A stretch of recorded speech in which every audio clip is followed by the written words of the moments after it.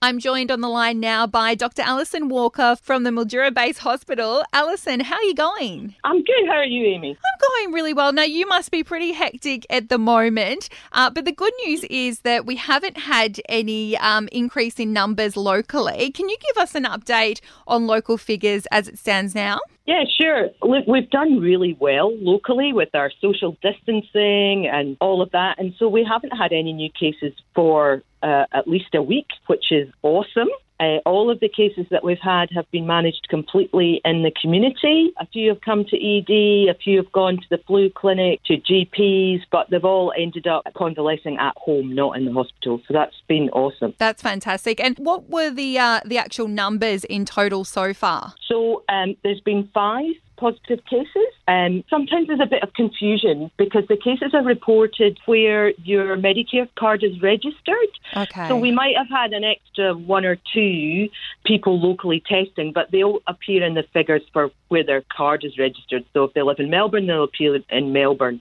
It's not where the test is taken. Obviously, the social distancing is working and people staying at home is helping to reduce the curve. What is your advice for anyone that may be putting off getting medical help that they may need because they're concerned about taking up resources or concerned about getting infected by COVID-19? So I would like to just reassure people that the hospital is still open for business, and I really wouldn't like to think that anyone was sitting at home and needed hospital care and they weren't coming in. That's not what this is about. If you come to the hospital and you tick the boxes for maybe possibly having COVID-19, then you're dealt with separately to the rest of the hospital population.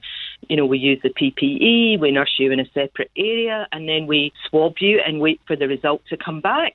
And so far, all the results have come back negative. So we've got between 10 and 16 people at the moment maybe waiting for results, and they're all kept in a separate area of the hospital. Mm-hmm. So the hospital is safe for people to come to.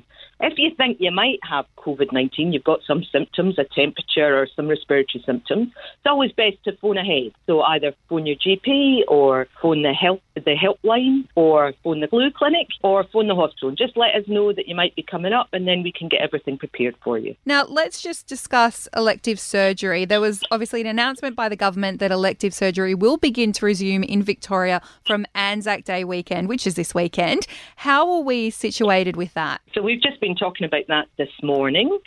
We're waiting for some further advice from the government on what they want us to do and how they want us to do it. And I think the general rule is we'll go up by maybe 25% on top of what we're doing at the moment. And we're just working through how we're going to target that to make sure that it's the stuff we should be doing. Mm-hmm. And we certainly have the capacity at the moment to do a little bit more.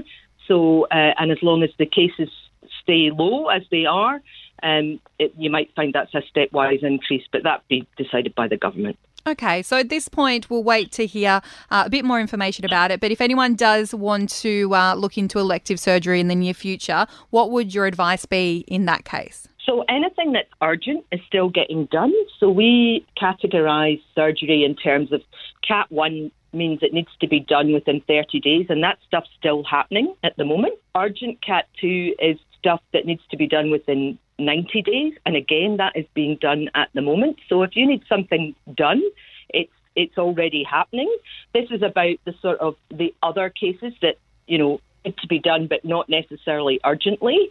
So it's about freeing up some space to do some of that work. Dr. Alison Walker, thank you so much for having a quick chat with me. We really appreciate the update. And look, a quick shout out to everyone in the medical community locally. They are doing some absolutely phenomenal work. And thank you again to you, Alison. And thanks to you, and thanks to everyone out there for doing their social distancing and helping us to do our jobs.